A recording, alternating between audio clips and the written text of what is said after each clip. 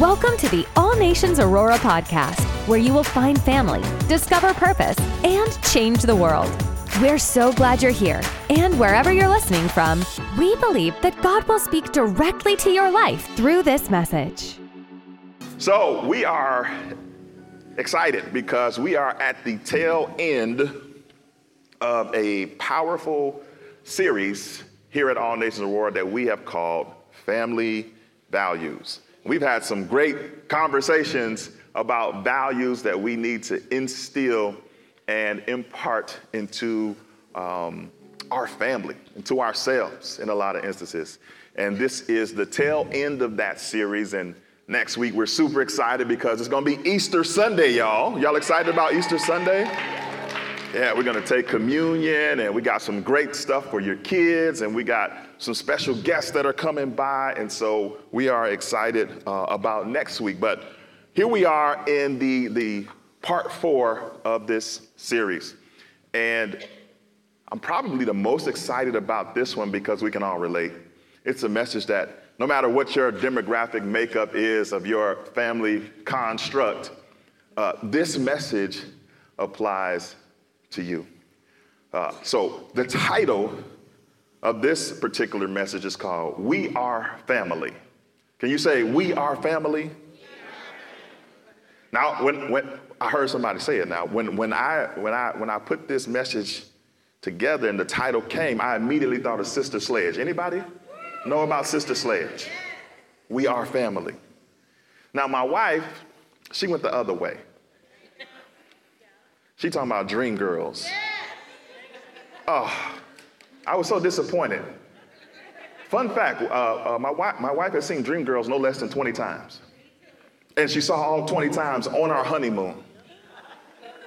So much so that I've been quite happy to never see it again. Now, for those of you who are super deep and super saved, you probably went the Hezekiah Walker route when you heard We Are Family. I need you, you need me. We are all a part of God's body, right? Y'all, anybody started singing hymns when they heard the title? Y'all deep. I love y'all. Thank you for being here and being super duper saved.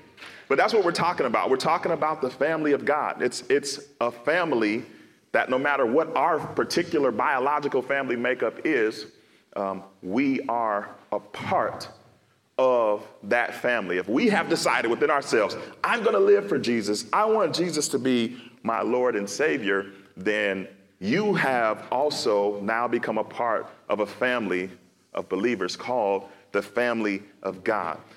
But for some of us, we don't quite have a firm grasp on what that is, how it happened, and how we should respond.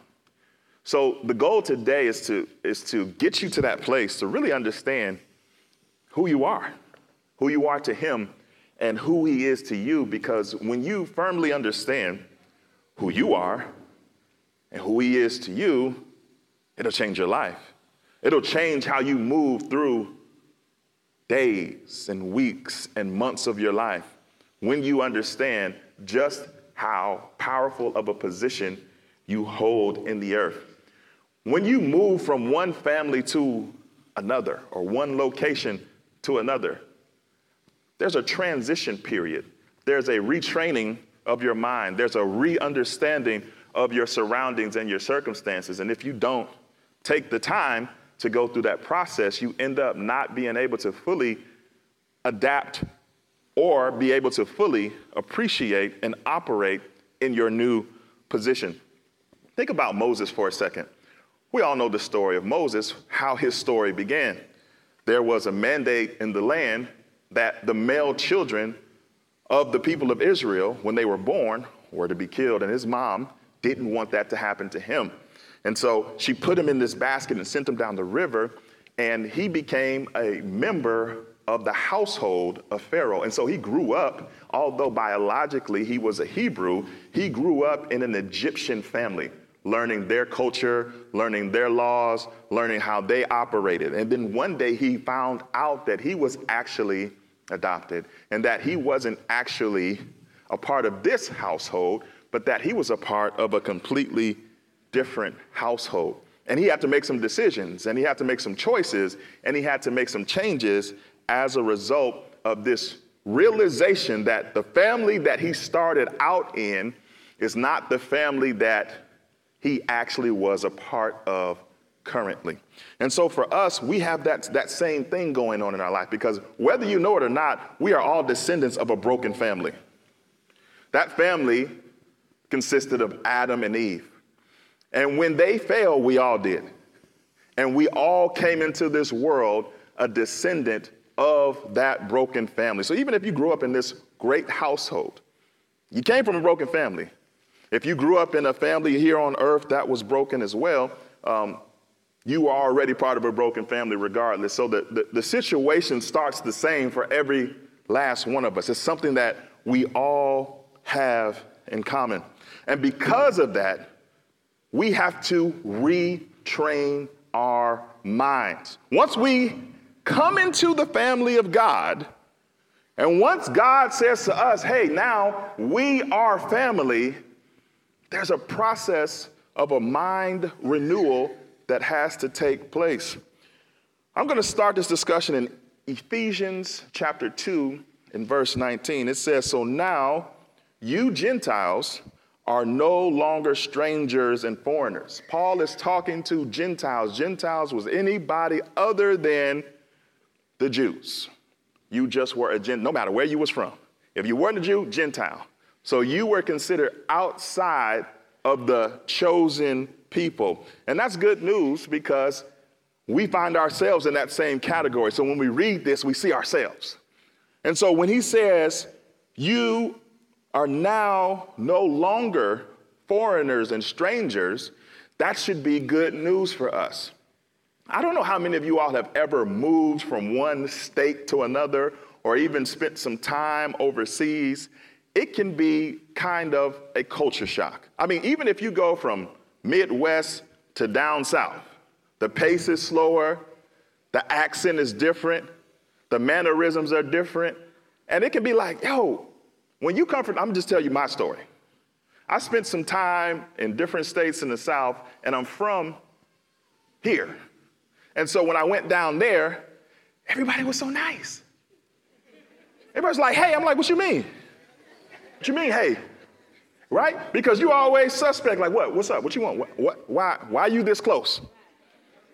Because we're suspicious people up here. And so you have to adapt to this, what they call Southern hospitality, right? Where they are raised and trained to say hello. You're supposed to say hello. If you don't say hello, you're going to get in trouble, because you have to be hospitable. And so for me, it was a culture shock. And then an even deeper culture shock is when I had to live in another country. I lived in South Korea for 1 year during my time in the military, and they spoke a different language. And they had different holidays, and they had different ways that they went about things. Let me tell you something, they can't drive. They cannot drive. And so I was dependent on public transportation, and I always had to pray in tongues the whole ride, every taxi ride. I mean, they was driving crazy, and they didn't understand me because they spoke a different language. And so I had to adapt. I had to learn some key words and key phrases to let them know, slow down, bruh. You need to stay in the lane. I want to make it to my destination. But what's happening in that transition time before you start to get acclimated is you feel uncomfortable. I don't know the language. I don't understand these mannerisms. I don't understand why the signs look like that. I can't read any of the verbiage on there. And it becomes scary, because you're not sure how you're going to make it from day to day in a place that doesn't speak the language that you speak, who doesn't operate the way that you operate. And so there's a period there of fear and frustration until you take the time to realize that you're in a new place that's going to require you to make some changes. Because if you stay in that place and you decide that I'm just going to be me no matter what they are doing, you're going to limit your ability to be able to thrive in this new land. You're going to limit your ability to prosper in your new surroundings, because you have decided that you are going to stay who you are no matter the fact that everything about your situation has changed, and that's a dangerous thing. In this same verse, it says, you are citizens along with all of God's holy people. Again, this is good news for us because some of us struggle with an identity crisis. We don't realize who we are to God. We're so fixed on what the world has told us about ourselves, what our biological family has told us about ourselves, and in some situations, what our local church has told us about ourselves. And we make that our identity that we lead with, when we should lead with the fact that we are, as this says, citizens of God. You are members, this is the most powerful part, of God's family. You are members of God's family. How does that penetrate your heart when you hear that? The God of the universe, the God that created everything out of nothing, he says that you're a part of my family. Have you been in church so long that doesn't move you anymore? Have you been sitting in services for so long that you think that, yeah, of course, I'm a part of God's family. I've been serving him all these years. Of course, I'm a part of God's family. I've been leading worship. Of course, I'm a part of God's family. I've been a part of the usher team. Of course, I'm a part of God's family. I'm a prayer warrior.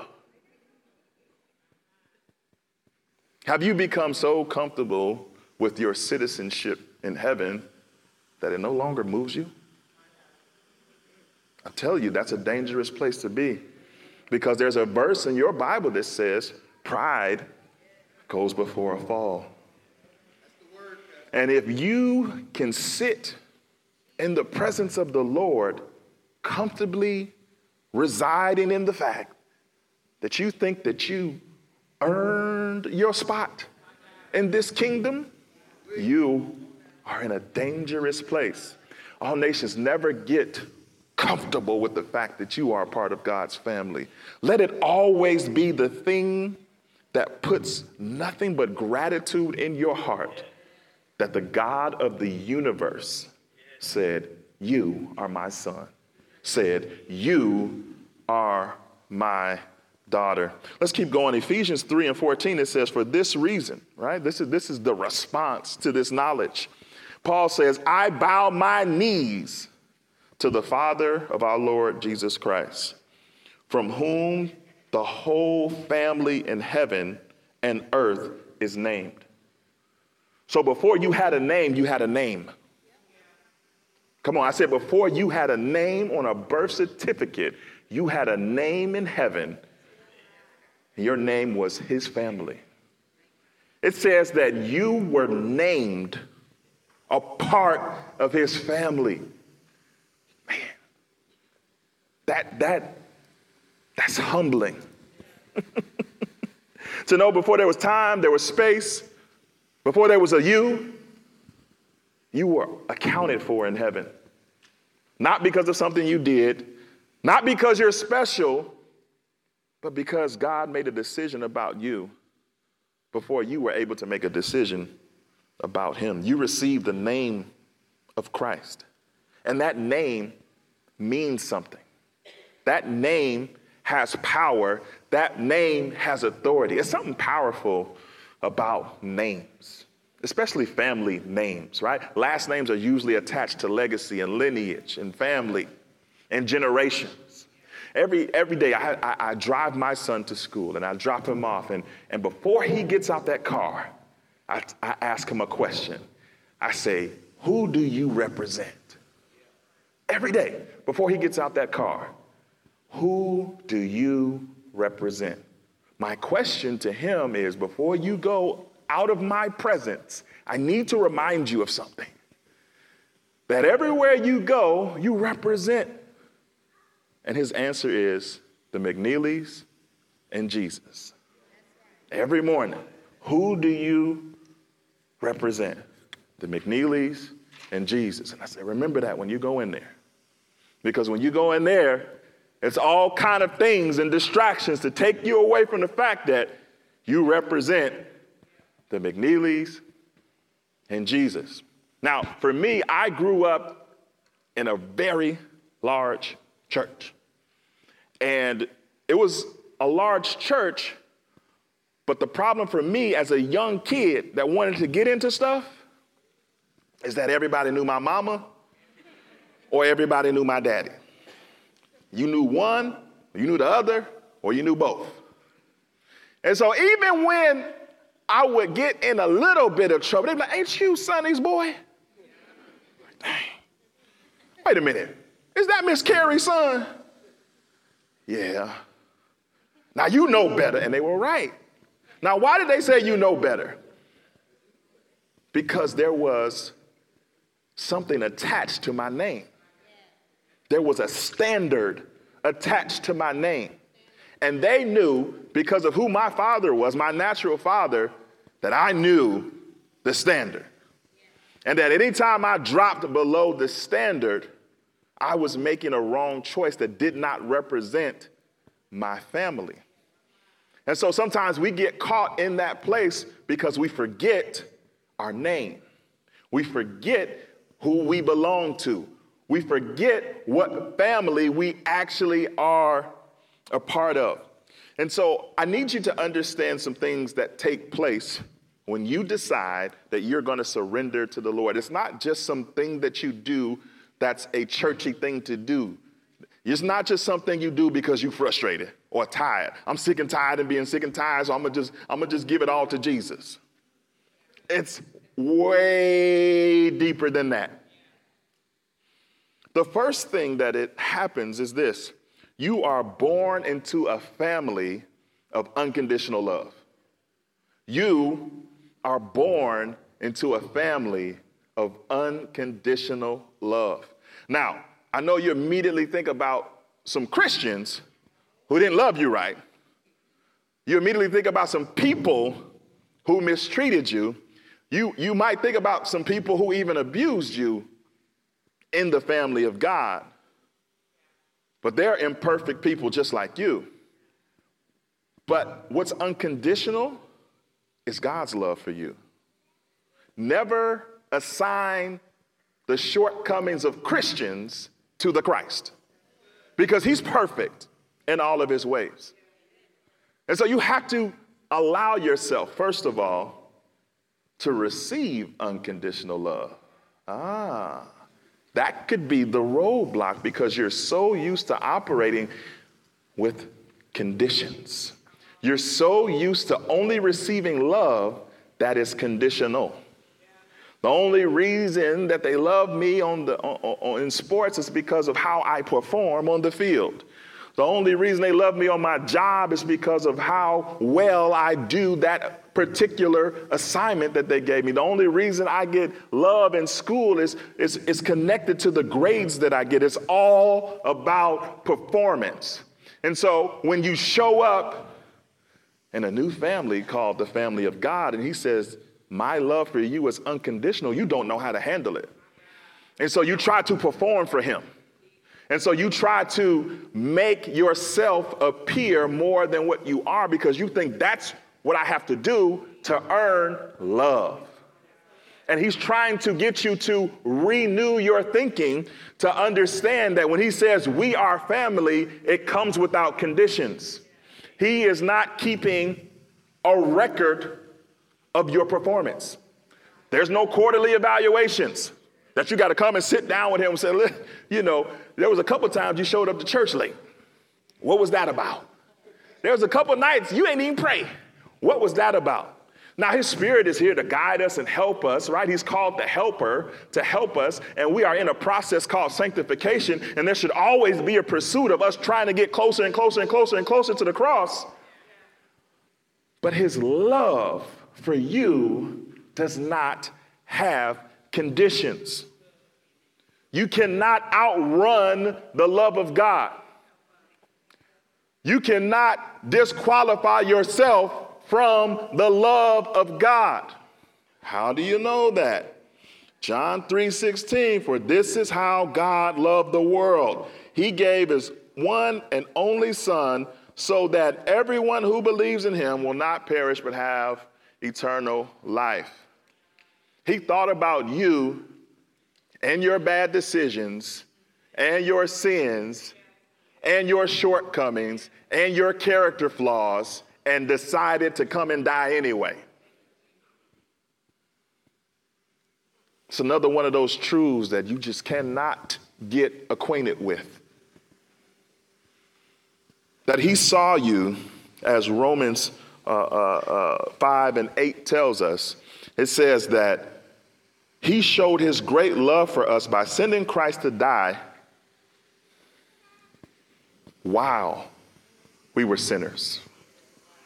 While in the midst of, in the middle of your sin is when he decided to choose you. You can't get acquainted with that. You can't get comfortable with that fact.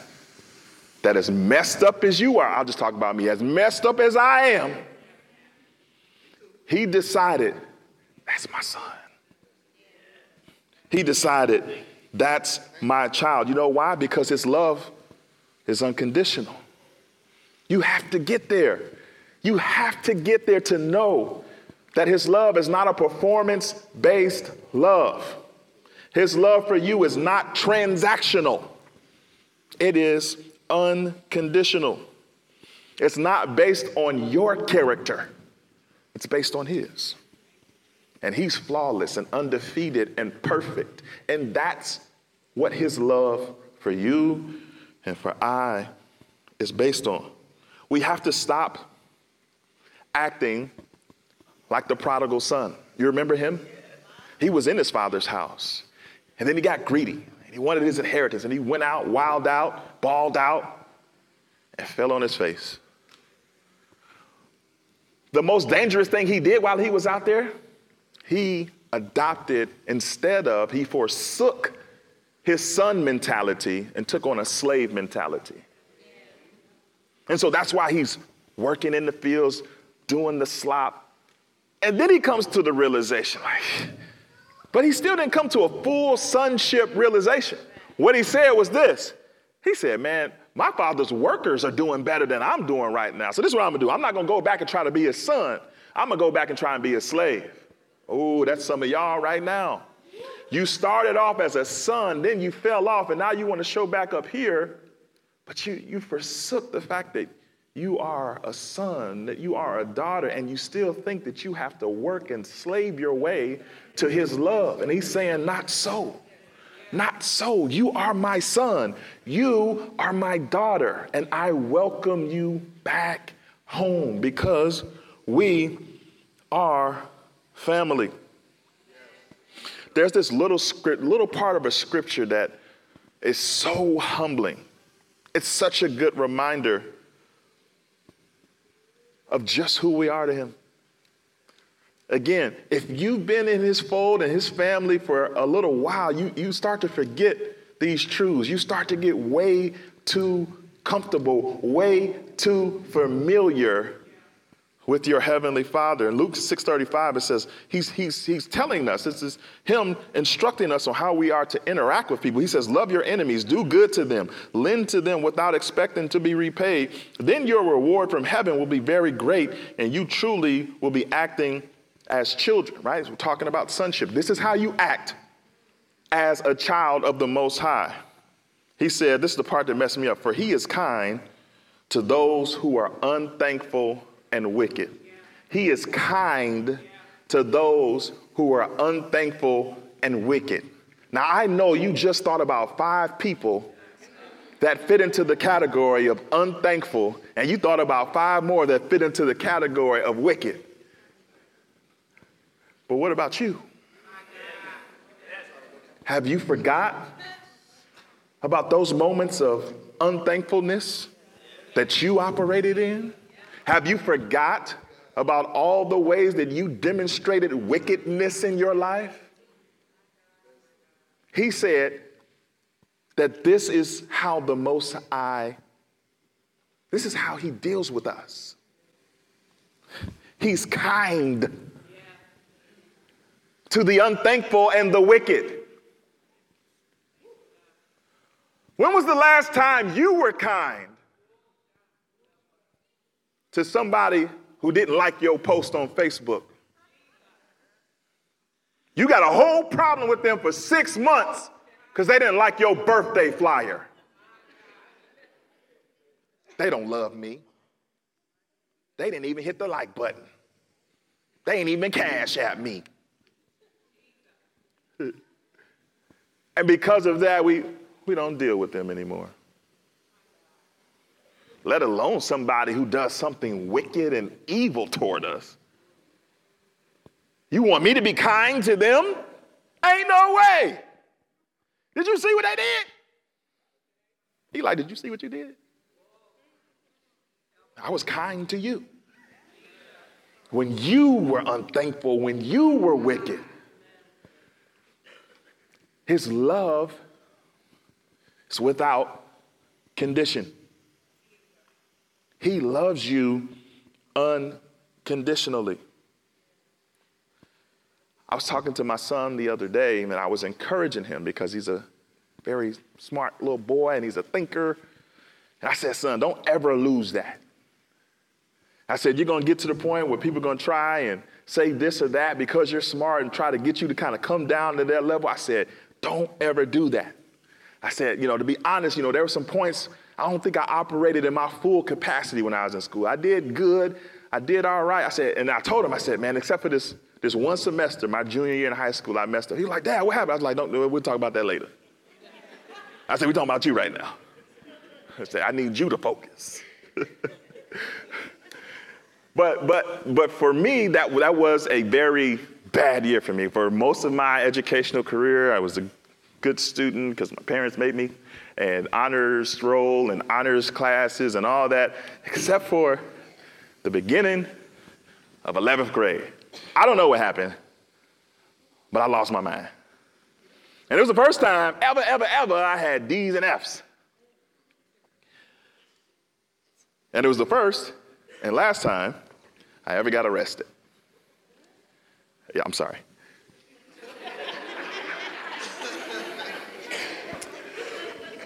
So I had a good idea in my little 15-year-old brain.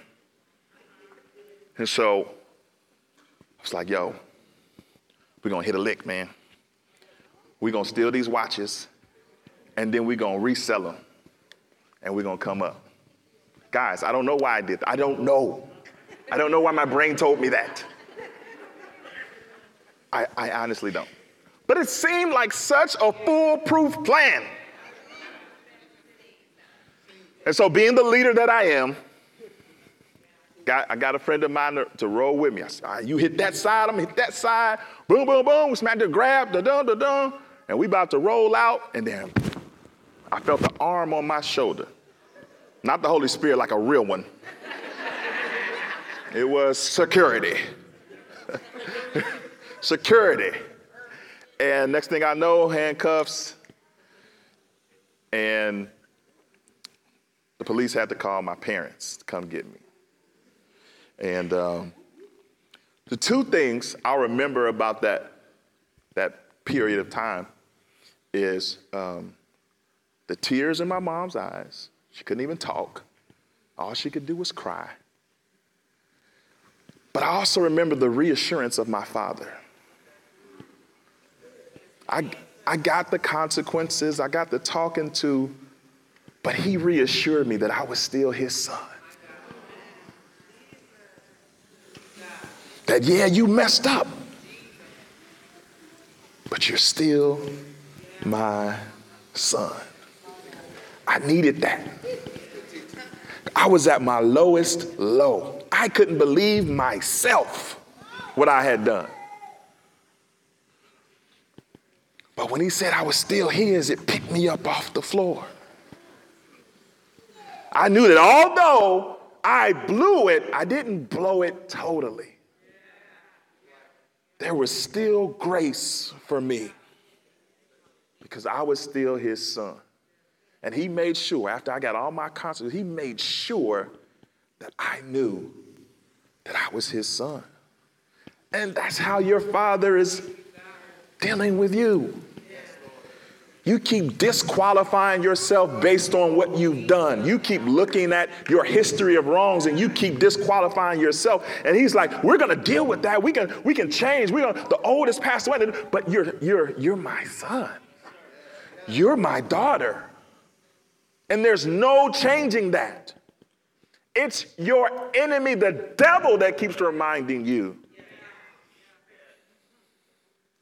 It's your enemy, the devil, that keeps trying to disqualify you.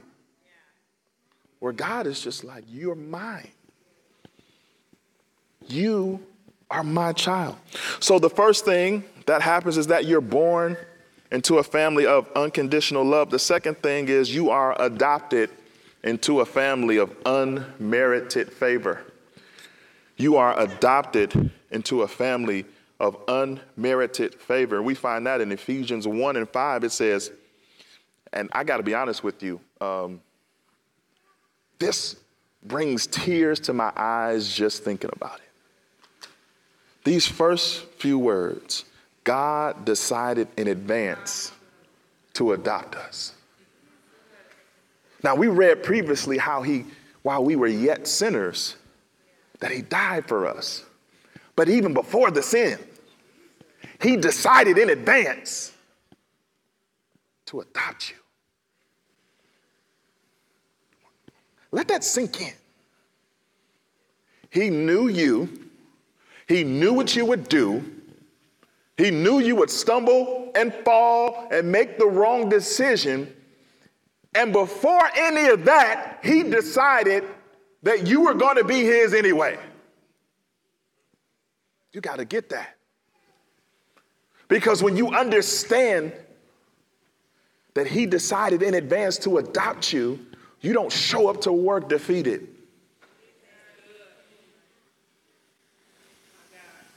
You don't show up in your communities with your head hanging down.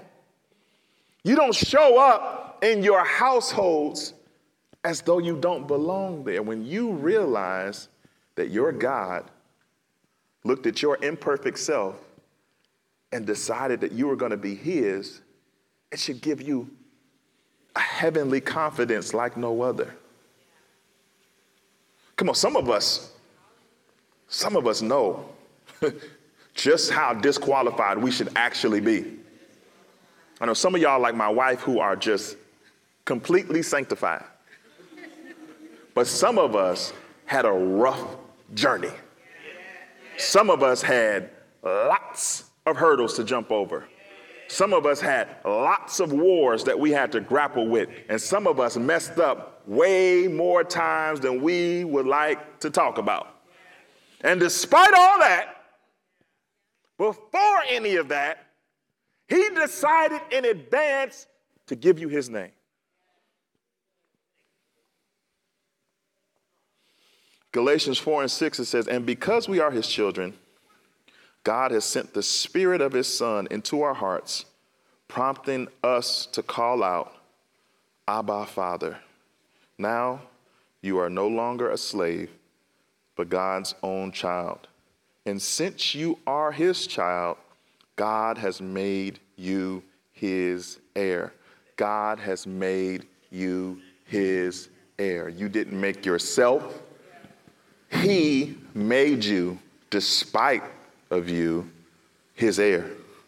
I want to focus on that word, Abba. It's a powerful word that you shouldn't just glance over. So during Jesus' time on the earth, the language that was spoken was Aramaic.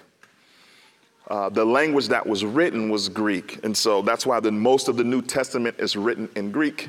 But during Jesus' time, what they spoke out of their mouth was the language of Aramaic. A little small portion of the Jews spoke Hebrew. And in Old Testament times, they spoke Hebrew. But during this time, the primary language that Jesus was talking, and this, what we just read, was Jesus talking, was Aramaic. And that word Abba means the Father, the Father, the Father. So this is Jesus praying. And this is right before Jesus left the earth. And he was demonstrating to us that the Father was our Father. This prayer was for us. This prayer was to us. And so it's not just Father, it's the Father, my Father. And so by him allowing us to understand this concept, that when we surrender our life to him, his Father becomes our Father. Paul later on tells us that now we get to say Abba. Because at first that word only belonged to Jesus. But when Jesus did his work on the cross, we now had the opportunity, when we decide to come into agreement with what God has for our lives, and we say, you're going to be our Lord and Savior. Now we get to say, Abba, you're my Father. You're not just the Father, but you are my Father. In Titus 3:3, he says, once we too were foolish and disobedient. We were misled and became slaves to many lusts and pleasures. Our lives were full of evil and envy, and we hated each other. But when God our Savior revealed his kindness and love, he saved us, not because of the righteous things we had done, but because of his mercy. Not because of the righteous things that we've done, but because of his mercy. So I want to help you all, before you leave here today, to understand something, that you didn't earn this spot in the kingdom of God. Can I go further? You don't deserve this spot in the kingdom of God. It's all 100% an act of his mercy. There should not be a day that you don't go by waking up and saying, Lord, thank you for your mercy, because it is his mercy that is keeping you. It is his mercy that has elected you into his kingdom. It is his mercy that allows your heart to continue to pump blood and your lungs to continue to receive air. Mercy is a powerful gift from God. And it's the only reason that we are a part of his family. I know some of us were raised in church, and we think that if we serve good enough, we deserve or we earn a spot in God's kingdom. Some of us got certificates on the wall saying that we are licensed and ordained and da-da-da-da-da, and we think that because of that little class we went through, that we have earned a spot in his kingdom with our little righteous works, because we laid hands on the sick. We have earned a spot in the kingdom of God because we set demons out of people. We have earned our spot in the kingdom of God. And what this Bible tells us is that we ain't earned nothing. He said, not because of your righteous works. Thank you. Appreciate your deliverance. Appreciate your song. Appreciate your sermon. But none of that is why you are a part of this kingdom. It's all an act of his mercy. The good news is this, 2 Corinthians 6:18. I will be your father, and you will be my sons and daughters, says the Lord Almighty. How do you feel about that? He says, again, we're talking about the God of the universe, the one who sits high and looks low, looks directly at you and says, I will be your father, and you will be my sons, and you will be my daughters. I think part of the problem is this. I think that we forgot that we were once part of another family. Yeah. I think we done watched so many sermons on YouTube. We done been to so many revivals We done read so many Christian books that we forgot that we were a part of a different family. And that's why we are sitting so comfortably in these seats that we sit in right now. Because we forgot what happened in John 8. Again, this is Jesus. I am telling you what I saw when I was with my father. But you are following the advice of your father. This is them talking back. This is the Pharisee. Our father is Abraham. Like, what you mean, our father? They declared, no. Jesus replied, for if you were really the children of Abraham, you would follow his example. Now, what did they mean by that? Abraham was counted among the hall of faith in Hebrews 11 because of his faith, because of his reliance and his dependence on the Lord. And Abraham had a visitation because he was without a child, but he got a promise that he would be a father of many nations. And he was visited by the Son of Man. He was visited by Jesus himself. Whenever you saw Jesus in the Old Testament or the angel of the Lord, that's what we call a theophany. That was Jesus, a pre-incarnated Jesus. And so that's who Abraham was talking to. And so Jesus, the incarnated Jesus, said, if you were like him, you would follow what he did. He listened to me and he did what I said, but you don't. So verse 40 says, instead, you're trying to kill me because I told you the truth, which I heard from God. Abraham never did such a thing. No, you are imitating your real father. They replied, we aren't illegitimate children. God himself is our true father. Jesus told them, if God were your father, you would love me because I have come to you from God. I am not here on my own, but he sent me. In verse 44, here's what he was trying to get at. He says this, for you are the children of your father, the devil. You forgot. You forgot that when you were born into this world, a descendant of Adam and Eve, you were the son and the daughter of the devil. He had a firm grasp on your life. He determined your actions. He determined your thoughts. He determined your every move because he was your father. And you've become so comfortable with the fact that allegedly he's no longer your father, allegedly, that you don't see how powerful it is to be adopted into a new family called the family of God. You've allowed yourself to move on in your mind, because if you really had it within your mind that you were once a part of the kingdom of darkness, this kingdom of light would look so much brighter to you. If you really had a firm remembrance of the fact that you were once a slave to sin, you would jump at any chance you got to help somebody else get free. But what happened is you got out of your chains and you got so comfortable with being free that you forgot that the whole plan was for you to go back and get somebody else out.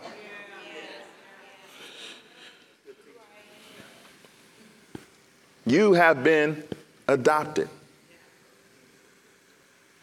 When you get adopted, you have to adapt to a new environment. I read a story about a family who had going through the adoption process, and it took months. And eventually they were able to be the adopted parents of a child from overseas. And it wasn't a baby, it was an older child. And when they adopted her and brought her to their house, the first thing is she was blown away by the fact that for the first time in her whole life, she had her own room. It was mind-blowing to her. And they were trying to get her acclimated. And as time went on, they noticed that every time that she would help and clean up after dinner, that she would hide food in her room because she was so used to the uneasiness or the unassuredness of whether there would be food the next day. So although she was in a new family, she was operating under old principles of life. Yeah. And they had bought her a wardrobe. And one day they were looking for a particular nice dress that they bought because they had to go to this dinner with friends and family. And they asked, where's that dress?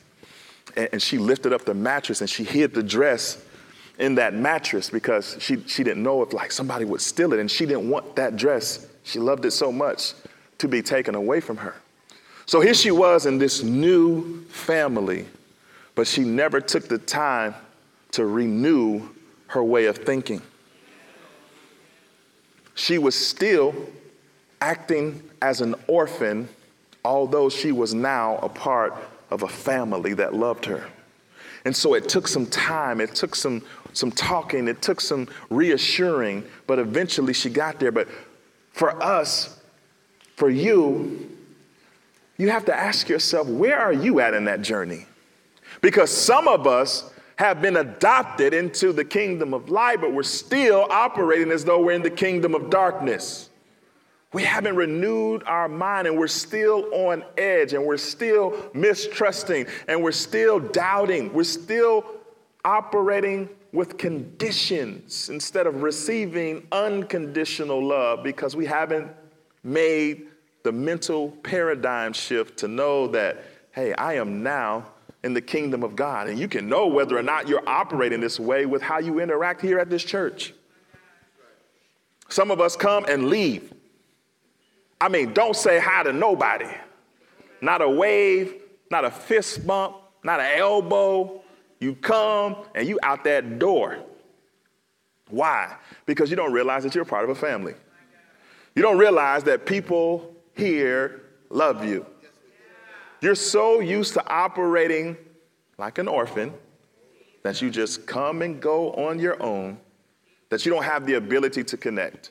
You don't have the ability to love. You don't have the ability to join in on what's happening with your family. That's an orphan mentality that you don't have to operate in anymore. This church is a family. You're home. You're welcome. We love Jesus just like you, and we imperfect just like you. And so you have to make those types of decisions on a regular basis. Am I going to operate as a kingdom citizen, or am I going to continue to walk around with this orphan spirit on my back and continue to be disconnected? Because when you do that, you're leaving yourself vulnerable to return back to your other father. Not Abba Father, your other father, the devil. We have to encourage one another on a regular basis because we don't know who you're sitting next to. You don't know the story. You don't know what they're up against. Don't take their crisp shirt and their wonderful hairdo and their big smile as a sign that everything's okay. Because when you're in a family, families look out for each other. Families got each other's backs. Even if y'all had some type of disagreement going on, when the chips fall, family gonna come together and family gonna figure it out. And so that's how you have to show up in the family of God, knowing that this family is for you. This family led by our perfect Father was created for you, and you were created for it. So the third thing that happens when you become a part of the family of God is you are transferred into a family of unearned blessings. You are transferred into a family of unearned blessings. Colossians 1:13 says this, "For he has rescued us from the kingdom of darkness, and he has transferred us into the kingdom of his dear Son." You were born into a cursed family, and you were transferred out of it into a blessed one. Come on. Somebody should grab a hold of that. You were born into a cursed family, bound for hell for all of eternity. And he sent his Son to take your place on a cross that now gave you access to be transferred out of a cursed family and into a blessed one. by no act of your own. You did nothing to earn it. And he still made it available to you. We were born again, adopted, and transferred into the kingdom of heaven. There's a picture of this in the Garden of Eden. Because right after Adam and Eve sinned, God told them, now listen, these are the curses that you brought on yourself. God didn't curse them by a result of their actions. There was a series of curses that came upon them. And the very next thing he did, it says in Genesis 1:28, then God blessed them. God blessed them. God blessed them. Here's a fun fact. The very last word in the very last book of the Old Testament is curse. And the very first word and the very first sermon in the New Testament is blessed. We're all descendants from a cursed family. But that's not where the story ends. Don't lose sight of the fact that no matter what you did, even if what you did, you just did it. Last night, last year, last decade, last century, it's all the same. It's accounted for. You have the ability to be transferred out of that cursed family and into a blessed one. Here's proof. Galatians 3:13. But Christ has rescued us from the curse pronounced by the law. When he was hung on the cross, he took upon himself the curse for our wrongdoing. For it is written in the scriptures, cursed is everyone who hung from a tree. Through Christ Jesus, God has blessed the Gentiles with the same blessing he promised to Abraham, so that we who are believers might receive the promised Holy Spirit through faith. The blessing he promised to Abraham. What did he promise to Abraham? Well, before what he promised to Abraham, go back to what he told Adam and Eve. One of the curses that came upon Adam and Eve was that the land was going to be cursed, that they were going to have to toil and work by the sweat of their brow from that moment forward. And so then you come to the promise that God gave to Abraham. It was a land flowing with milk and honey. So again, it's another picture of what once was cursed. God has the ability to turn into a blessing. You are now a part. When you decide to make Jesus Christ your Lord and Savior, you become a part of a powerful family full of benefits. You get unconditional love, you get unmerited favor, and you get unearned blessings. Thank you, Jesus. Psalm 68:6 is the last scripture I'm going to give before I close. We talked about it last week. God places the lonely in families. God places the lonely in families. It doesn't matter your marital state, doesn't matter your gender, doesn't matter your socioeconomic status. You got a degree, you don't got a degree. You're a Republican, you're a Democrat, you're independent. God has opened the door for you to become a part of the kingdom of God. He's looking down and saying, we are family. He wants you to know that you have a community. You're not alone. The devil would love for you to think that. He wants you to think you're unlovable. He wants you to think you're unqualified. He wants you to think that you're undeserving. And God is saying everything the opposite of that, and that leaves you with a choice to say, which one of my fathers do I believe? The one I was born into, or the one that's available to adopt me into his family. He won't make that choice for you. And even for some of you, you've made the choice to be a part of God's adopted family, but you're still operating as though you're an orphan, unloved, unwanted. And God is trying to tell you, not so. He wants you to know that he, as your father, has his arms waiting for you. Think about it like this. We talked about that story of adoption. Let's put ourselves in it. Let's pretend just for a second that God the Father showed up at an orphanage called Earth. Yeah. And there's some rules to adoption. I don't know if you know this. The kids don't pick the parents. If you ever go to an orphanage or an adoption facility, they don't look at the kids and say, okay, kids, here's all the parents. Which one you want? And little Jimmy be like, ooh, let me see. Let me get that mommy and let me get that daddy. It's not how it works.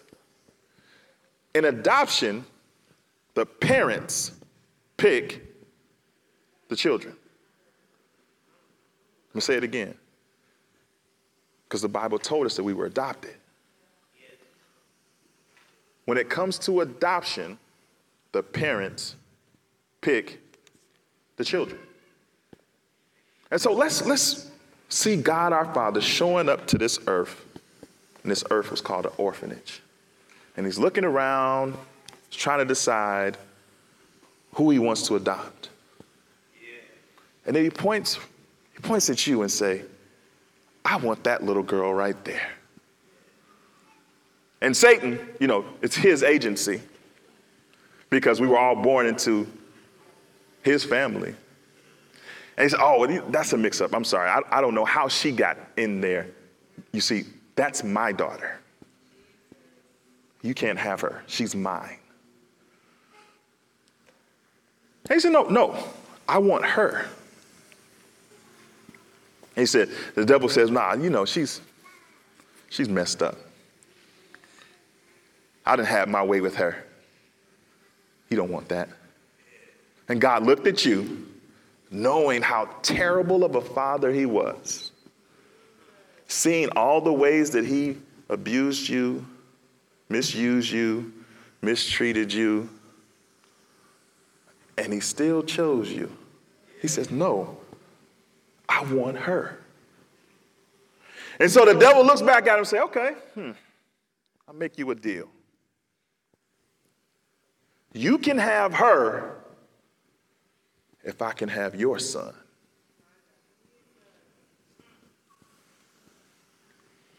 And you know what Jesus said? You know what God said? Yeah. He said, deal. I'll sacrifice my only begotten son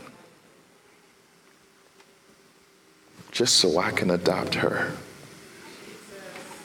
And he was talking about you. He was talking about me.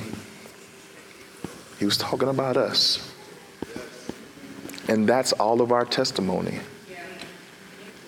Is that we came here, the son of the devil, operating in his kingdom, undeserving, and God said, you are going to be mine. I want to help you with this last fact. You didn't choose God. He chose you. Now, you have the choice to believe in him. That's your choice. But he chose you before you could even make that choice. And he wants you to know something, that you are a part of his family. He's looking at you and trying to get you to understand, we are family. For some, that word just has this negative connotation to it. That word family, It brings up some bad stuff. It's triggering because of the experiences we had with biological, natural families. But what he's offering is nothing like that. What he's offering is unconditional love. He's going to just love you for you. What he's offering you is unmerited favor, meaning that the blessings and things that he wants to pour into your life, you cannot earn, but he wants to give. And the last thing he wants to give you is those unearned blessings. We have to get to the place of understanding and knowing that everything we have, good, he gave it. We didn't go get it. He made a way for us to have it. Everything evil that ever happened to you came from the devil. If you were born in a great family, everything evil that happened to you was a result of the devil. If you were born into a not so great family, everything evil that happened to you was a result of the devil. Same source. But God is trying to give you something different. And he doesn't want you to just be a part of the family like that little girl who was still struggling to just be there, who is still operating under old mentalities, under old hang-ups, under old fears. He doesn't want you sitting in his new family with that old mindset. He wants you to feel at home because he already paid the price for all of those shortcomings, all of those fears, and all of those hang-ups. So you have to search your hearts here right now. Say, one, am I a part of the family of God? And two, if I am I operating like that is the truth? Because you can be here, you can be in the family, but not operating as though you're a member, still operating as an outsider, still trepidatious in how you move and operate in the kingdom of God, still not giving it your all. Still got one foot in and one foot out. I'm going to just see how this go. You might as well be out because you're not experiencing the fullness of the benefits of being his son, of being his daughter. And he wants you to experience it all. He doesn't want you to just get by.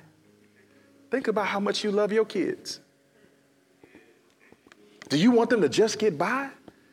Do you want them to just get to where you got to? Or do you want them to go further? Do you want them to be good? Or do you want them to be great? How much more so your heavenly Father? You think he just wants you to be average? No, he wants so much more for you. But it starts with an identity, knowing that you are his son. You are his daughter. When you know that, you move different. Nobody can just treat you any old kind of way. And you won't treat yourself any old kind of way. You'll move and operate as though you are his son, as though you are his daughter. That's his desire for you. So every time he tells you to do something and you decide to submit to fear instead of faith, that's you surrendering to your old father. Every time he tells you to reach out to such and such and make amends, even though they did you wrong, and you decide that they don't deserve your kindness because they were unthankful or they were wicked, that's you surrendering to your other father instead of surrendering to your adopted father. He's giving before you death and life. He's showing you what to do. He hasn't stopped giving you instructions. He hasn't stopped speaking to you. But how you operate in this family, that's up to you.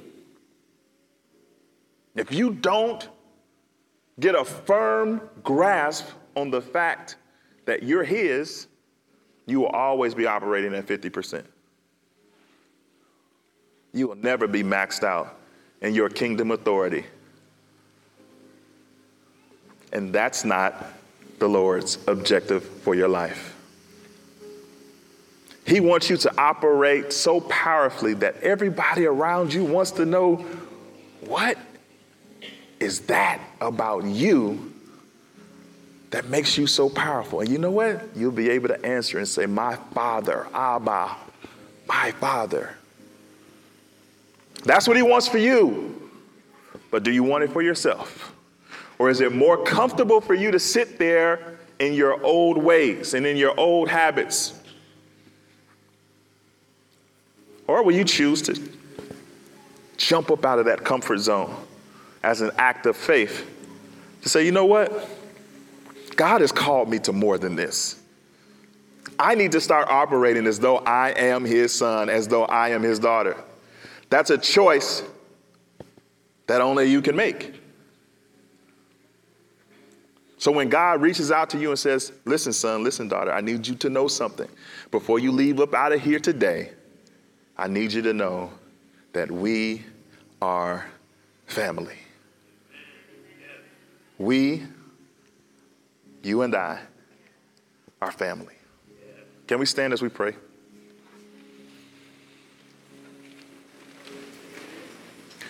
This is a real powerful moment of reflection for you, because only you know where you stand in all of this. Only you will be able to be honest with yourself and say, Lord, you know what? I need to surrender, and I need to make you my father. Or I need to return home.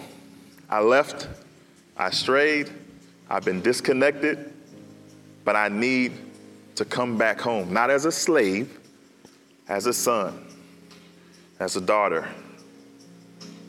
And then there's a third category of people who are home, but uncomfortable. Living like an outsider in the kingdom of God. Only you know where you are in those groups of people. No matter where you are, this is a moment where you can get it right, where you can get in alignment with everything that God has for you, not partial benefits. He's trying to give you the whole package. Everybody, bow your head, close your eyes. Just take a moment just to talk to God just for a second, because you know where you're at already. And start that conversation with him that you need to start.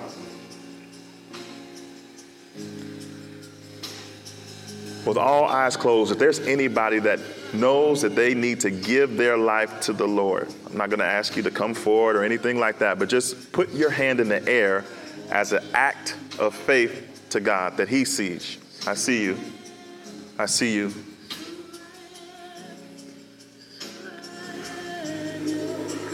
It doesn't take much. God doesn't have this long list of things that you have to do. He just wants to know that you are ready. Let's pray. Heavenly Father, we thank you that before time began, before we were born, before we messed things up, you decided in advance to adopt us, to make us a part of your family. That you decided that we were lovable, that you decided that we can be a part of something bigger than ourselves, and that's your family. You decided to give us your name. That blows our minds to know that you love us so much that you decided to leave heaven, to come to earth, to live a perfect life, to bleed on a cross that you nailed yourself to, so that we could be adopted into the family that you created. Father, we just want to take this moment just to say thank you. We don't deserve 1 ounce of it, but we are so grateful to know you as Abba, our Father. Thank you, Lord, for declaring us to be your sons and to be your daughters. We are forever grateful to know you in that way, that you're so concerned about us that you came and paid a price that we could never have paid. Father, thank you for your love and your grace. And most importantly, thank you for your mercy that has surrounded us all the days of our lives. Thank you for your mercy that has kept us all the days of our lives.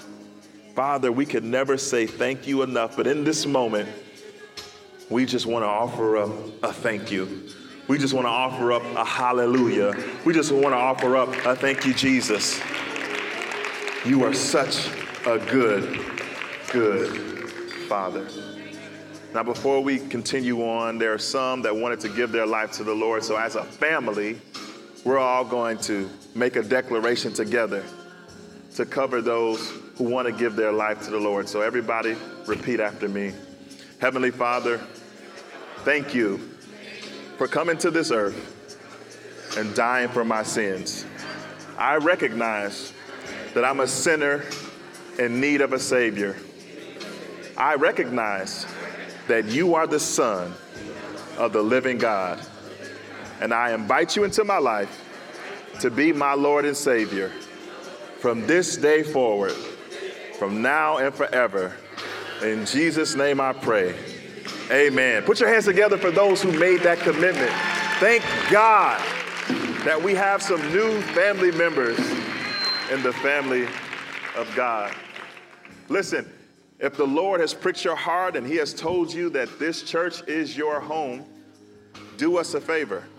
Meet us outside at the table that says New Here, Start Here. We want to get you acclimated. We want to get you plugged in. We have a course that we call Discovery. And that is how you find your place, not just in the body of Christ, but in All Nations Aurora. We don't want you to just show up. We want you to be connected. We want to help you discover who you are to the Lord and what he will have you to do in this season of life. So come outside, tell the team that you want to be a part of this church, and we want to be your family. Don't be a serial visitor no more. Come on home. You are welcome here. Father, as everyone leaves this place, I ask that your presence goes with them and that everyone makes it home safely and that you will continue the conversation with them that you started in this place. We honor you as our Father, our Lord, and our Master. And for that, we are grateful and we say, thank you, Lord. Amen. You are dismissed. Thank you for joining us today. For more ways to stay connected, visit us at allnationsaurora.com. Be sure to subscribe and share this podcast with your family and friends. Thanks for listening. Now go out and change the world.